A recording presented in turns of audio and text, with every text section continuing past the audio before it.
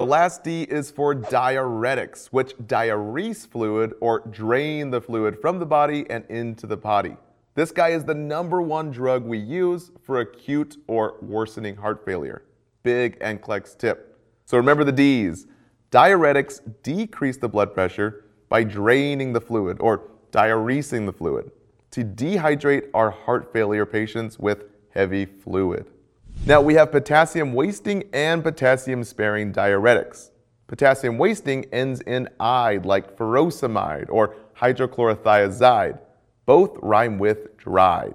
But again, be careful, not isosobide. That's a nitrate, guys. The NCLEX will try and trick you. So remember the O's in iso-so make it a vasodilator, similar to nitro. Now, loop diuretics like furosemide and torsemide are the first drugs we use in acute or that worsening heart failure. So NCLEX keywords like worsening crackles, new edema in the legs, and even rapid weight gain. Guys, we give ides to make the body dried. These guys work by blocking the reabsorption of sodium in the kidneys. So with less sodium retained, we have less swelling retained, and our patient is saved. Now, we only give potassium wasters if potassium is normal, between 3.5 and 5.0. Anything less than 3.5 is a big no-no, guys. We don't give the drug. So we encourage our patients to eat melons, bananas, green leafy veggies, and even liver. And a big no-no here, we avoid licorice root, which lowers potassium, like those found in black licorice candy. That's a common select all that apply question. So just remember the double L's here. Licorice lowers potassium. Now, potassium-sparing diuretics, S for spironolactone, just think S for spares the potassium. Just like Prils and Sartan, this spares potassium too. But instead of blocking the angiotensin, this guy blocks aldosterone directly to let fluid out of the body and into the potty. And it ends in tone, so think it blocks aldosterone. Since spironolactone spares the potassium, we teach patients to avoid those potassium-rich foods, guys. So we don't eat those green leafy veggies, those melons, avocados, and we avoid that salt substitute. And again, any potassium abnormality, the first nursing action is to place them on a cardiac monitor. Always asked on the NCLEX and exams as a priority intervention. Lastly, since potassium pumps the muscles, NCLEX keywords like muscle spasm and even muscle cramps, this indicates a potassium problem. Even words like weakness or paresthesias. So with potassium wasters that lower potassium, think low pumps in the heart. We get flat T waves and ST depression. And also this little weird U wave. Now a little side note, if you have to replace potassium via IV, well guys, don't kill your patient. We never push potassium IV. This means instant death. We always give it IV bag over an hour or more, guys. Never 30 minutes and not even 45 minutes. 1 hour or more, typically 4 hours. And with our spironolactone, which spares potassium, we get high potassium. So think high pumps with peak T waves and even ST elevation in severe hyperkalemia. Now for other killer nursing considerations, guys, these three show up a lot on NCLEX exams. So guys, before giving diuretics, always check the BP. B for blood pressure, you hold the medication for low blood pressure, anything less than 100 systolic. B for BUN and creatinine, the kidney labs. We always check before giving since it can hurt the kidneys by giving too much or too quickly. And again, the P for potassium imbalances. Since P pumps the heart, we always put the patients on the cardiac monitor. Then we watch for muscle spasms or cramps and even weakness and paresthesias. Big NCLEX tips.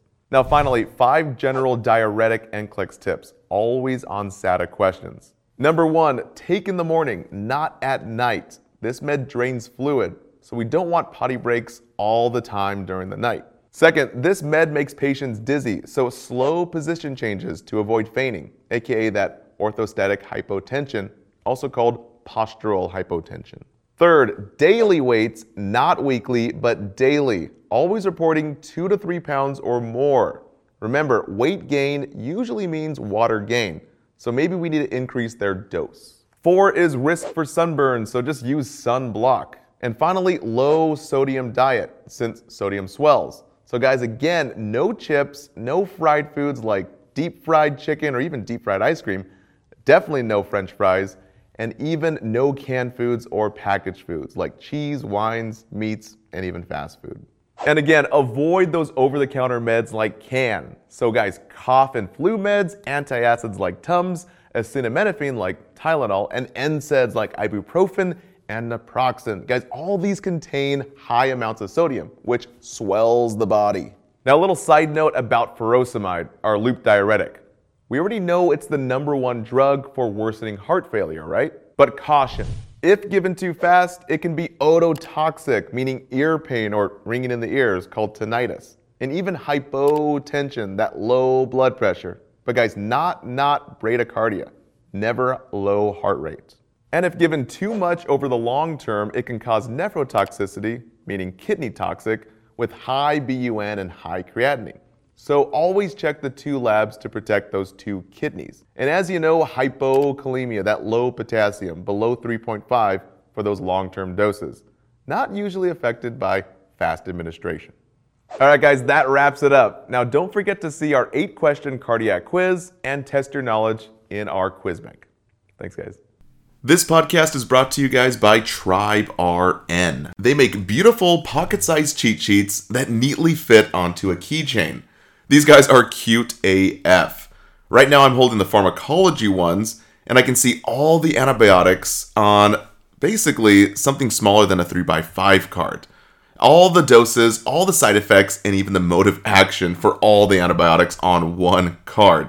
So man, I really wish I had this during nursing school. So you have to ask yourself, when was the last time you forgot insulin doses or basic EKG and even lab values? Well, never forget again.